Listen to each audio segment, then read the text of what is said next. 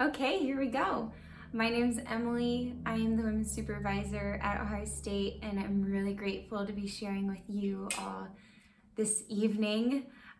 We've had some promises made to us as a community, promises of Him being the only one to satisfy, and promises of abundance, of the feast. And also not only those promises, but the reminder that He is not just a promise maker, but a promise keeper.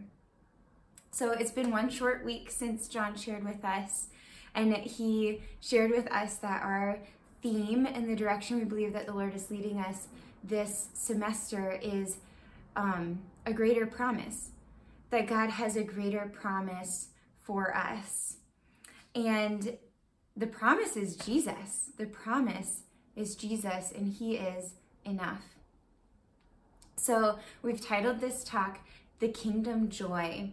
And I just love this, this idea that kingdom joy is for us, that as Jesus is enough, we get to enter into His life and receive His joy. Life with Jesus, friendship with Jesus, expands our horizons. It opens up new places. It broadens our hearts, it broadens our minds, it broadens our capacity in so many ways. John shared the story of Travis, right? Throw strikes, Travis. Throw strikes. Translated for us, it would be no God. No God, Travis. No God. It never gets old. Ever deepening, ever new, ever broadening, ever expanding. No God. This is relationship with the Lord. This is the promise. It's the promise. And we're talking about kingdom joy. So to know God is to know joy. To know God is to know joy. And what does this joy look like? Does it look like maybe got a big smile on my face, I'm like bopping around campus, I've got the internship that I wanted, that class I nailed the exam, I'm feeling good about my schedule, I'm feeling good about my resume, things are really going my way. You're really happy. But this is not kingdom joy. You're happy, but this isn't the kingdom joy that we're talking about. Getting what we want, things going our way, doesn't guarantee us kingdom joy. And actually, when things don't go our way, it doesn't mean that kingdom joy is not available to us, that it isn't for us and promised to us and there for us. God never promised to give us everything we want. What He did promise us is that He is always with us, that He will never leave us. He did promise us a share in His life, a share in His joy. And that joy even includes the cross. It includes the hard things. When Jesus suffered, it was His joy. It was His joy to lay down His life for us. It was His joy to travel from town to town. It was His joy to not have a pillow to rest His head on. It was His joy. And this is the promise that He has for us. His joy and His life with us. We can all enter into His life and enter into His joy.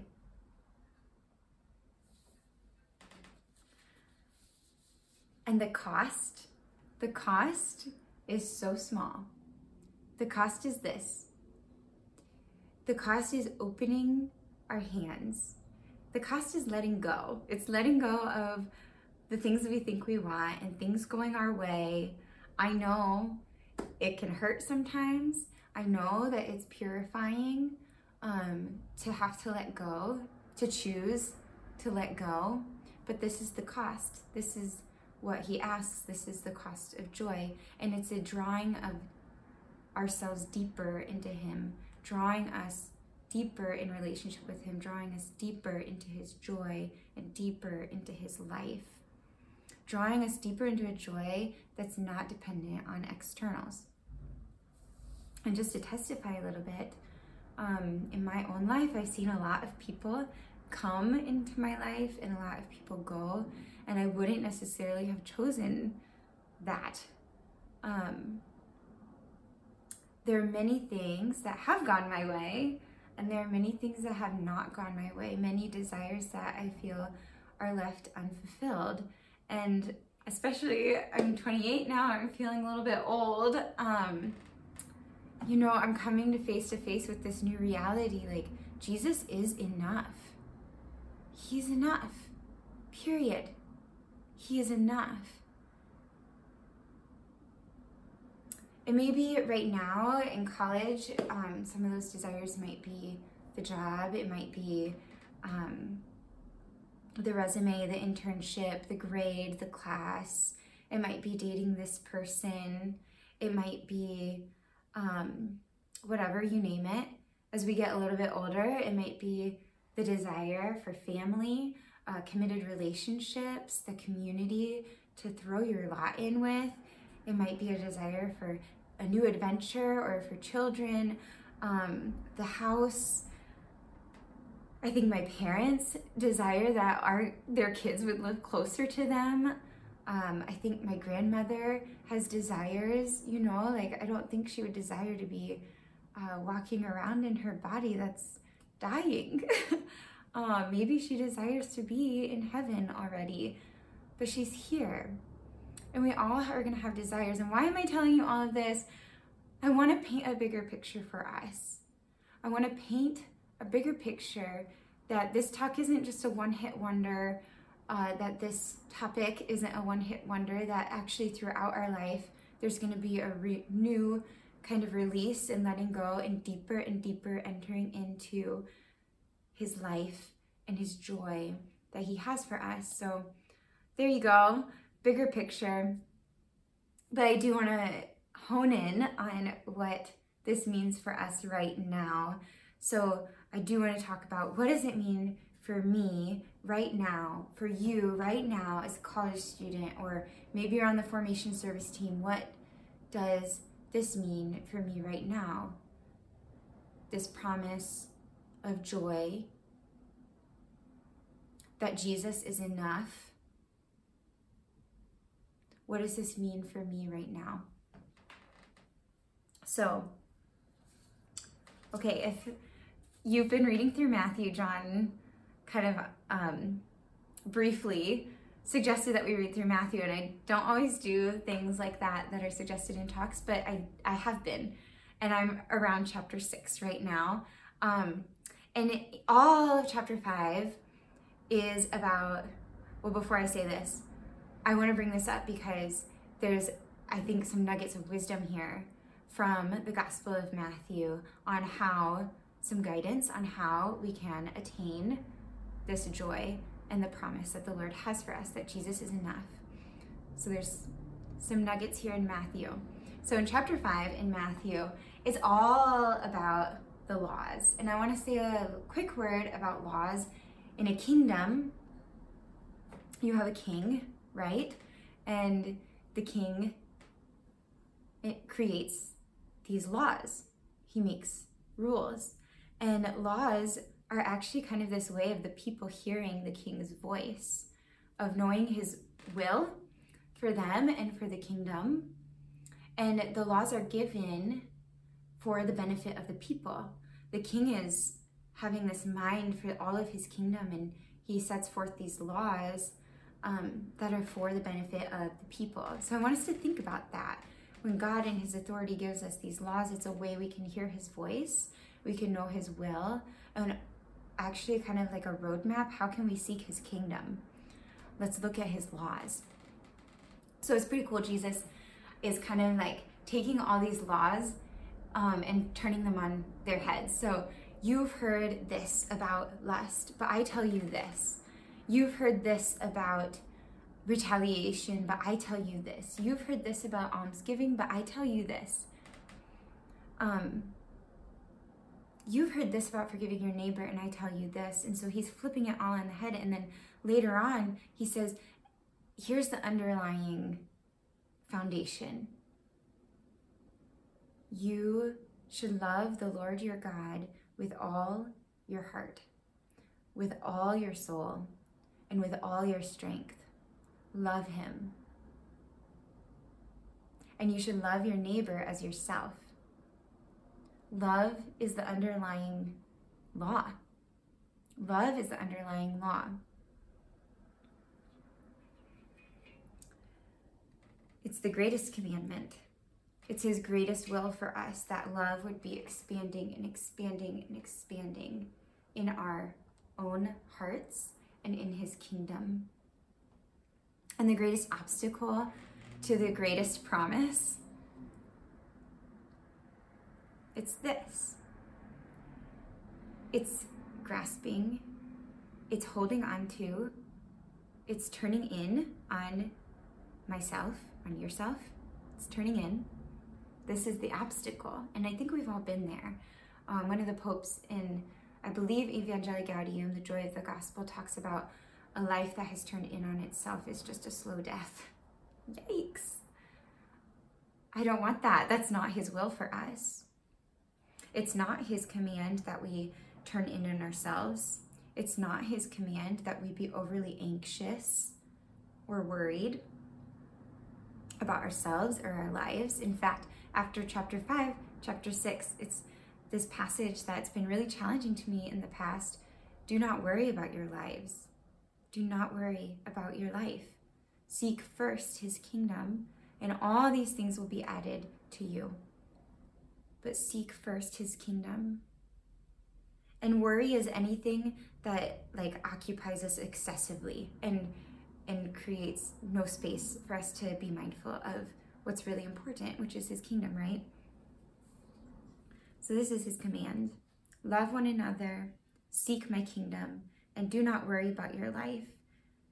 For whoever seeks his life to save it will lose it, and whoever seeks to lose his life and seeks my kingdom will save it.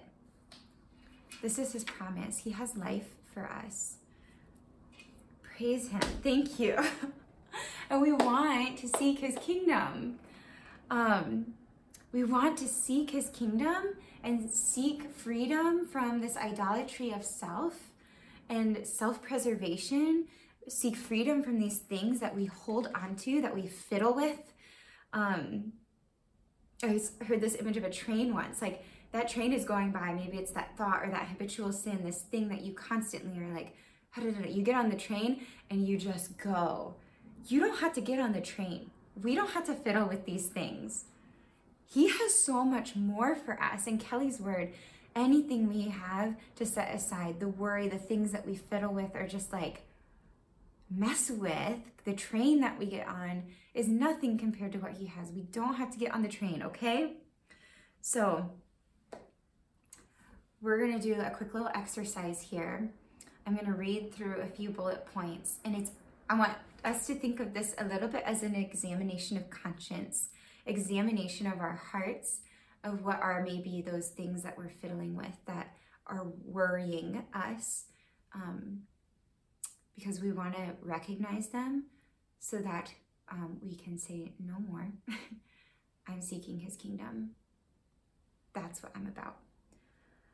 Okay, so a quick examination. Let this be convicting for you. It doesn't need to be condemning. Be mindful if there's something that's kind of standing out to you that pricks you a little bit. Maybe there's one thing to don't get overwhelmed. I think the Lord is going to bring something to your heart of this is the thing that's worrying me. I'm just fiddling with this thing too much, holding on to it. Okay, so come Jesus, stir our hearts. Come, Lord. Am I overly concerned with desires and passions? Maybe there's something that just makes me feel good that I get caught in. Is it lust, pornography? Is it drinking? Is it shopping? Is it fill in the blank?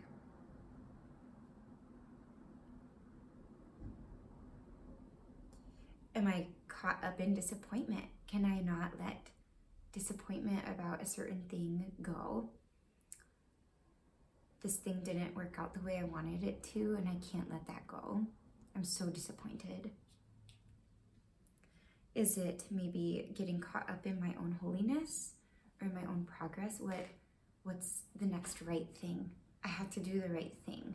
What is it? I have to figure it out. I have to like put this puzzle together and figure it out. Is that something? What's figuring it out?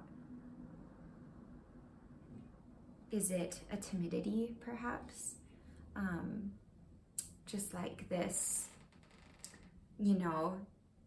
I'm afraid what other people will think, or I can't do that thing because I don't think I'm able to, or it seems out of character of me, or I'm afraid of messing up. I'm afraid of looking foolish.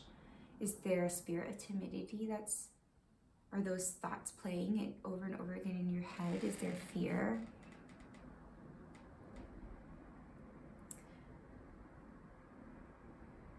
Write it down. What stuck out to you? What's the thing? What is a thing? What's a thing that you're holding on to? I want us to have courage here. I want us to have courage to name the thing that maybe has a hold on our heart right now, and to know that God supplies the strength, that if he brings that to light and he asks us to release it, that he has the grace for us and the strength for us to be able to do that. And here's just a few tools, weapons, things to keep in your arsenal that can draw down grace and strength for us. So number one is to live in the light. So if you haven't told someone about, hey, this is a thing that I'm holding on to in my life, tell someone. Tell your pastoral leaders, a great neutral third party for that. Maybe it's your small group, maybe it's a household leader or someone in your house that you trust, but get it in the light. Get it out. So much of the devil's work can be stopped if we just bring it out. Go to the sacrament of reconciliation, be reconciled with the Lord, bring it to the light. Another weapon that we can use, something to bring down that grace and strength, is taking the authority that you have as a son or as a daughter in Christ in your baptism, that you can stand in Christ Jesus' authority, the authority that drove out demons, and you can proclaim no more. No more. Declare truth over yourself, and you can even ask others to declare truth over you if you're having a hard time. I've done that before. Hey, call up a friend. I just need you to speak truth to me right now. I'm fiddling with this thing in my mind, or I'm struggling with this. Speak, please, help me. And scripture, the word of God is active, it's living, it's sharper than any two-edged sword. Let's memorize his promises and let's memorize his commands. Some ones that have been helpful for me in the past. Whatever is good and true and beautiful, let us think about these things. The passage about worrying, don't worry about your life. The Lord straight up just says, don't worry. It's his command. I'm like, okay, great. Memorize his commands, memorize his promises. There's more for us, and I just want us to know that. I want us to experience that. I want us to live in that. I want us to take a step toward that. I want us to take a step toward the kingdom, toward more freedom, toward more joy. Right now, this week, let's take a step toward that. To say no to the addiction, to say no, refusing. I'm not going to give into the worry. I'm not going to give into the shame. I'm not going to turn in on myself. I'm not going to start brooding. I'm not going to keep the bitterness. I'm going to release the debt. I'm going to turn outward. I'm going to fix my eyes on Jesus. I'm going to be grateful. I'm going to be generous. I'm going to serve. I'm going to be kind. I'm going to worship the Lord and bless his name and proclaim his truth. Whatever it is, that's getting in the way of us coming to the feast and receiving what he has for us, let's get rid of it. Hebrews 12 would be wonderful to pray through, the whole chapter, chapter 12, so good. Let us rid ourselves of every burden of sin that clings to us. Let us rid ourselves of every burden of sin that clings to us, and persevere in running the race that lies before us, while keeping our eyes fixed on Jesus, the leader and perfecter of our faith.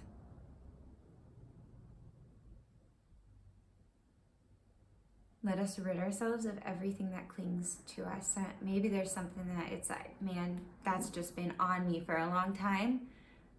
We can rid ourselves of that. It will pass. The Lord has freedom.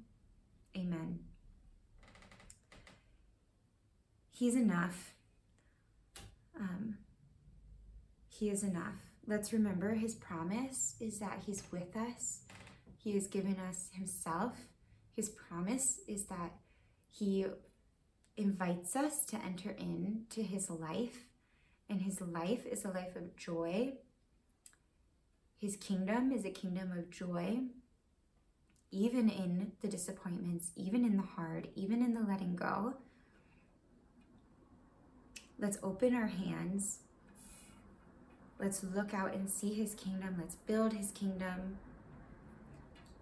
As we do these things, I know that we will experience God in a new way as we take the step of obeying him, of following his law, of stepping out.